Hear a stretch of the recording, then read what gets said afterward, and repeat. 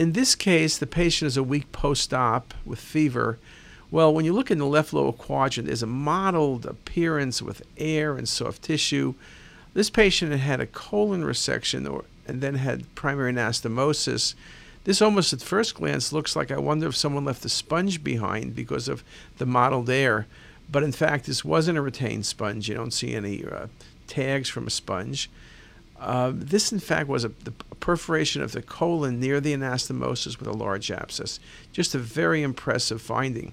What's really also impressive about this case is this patient came in and felt fine. It was just a little bit of fever on the routine follow-up exam at 1 month that made the surgeon go in and obviously physical exam and make certain the patient didn't have a process, and sure enough, the patient had a large abscess.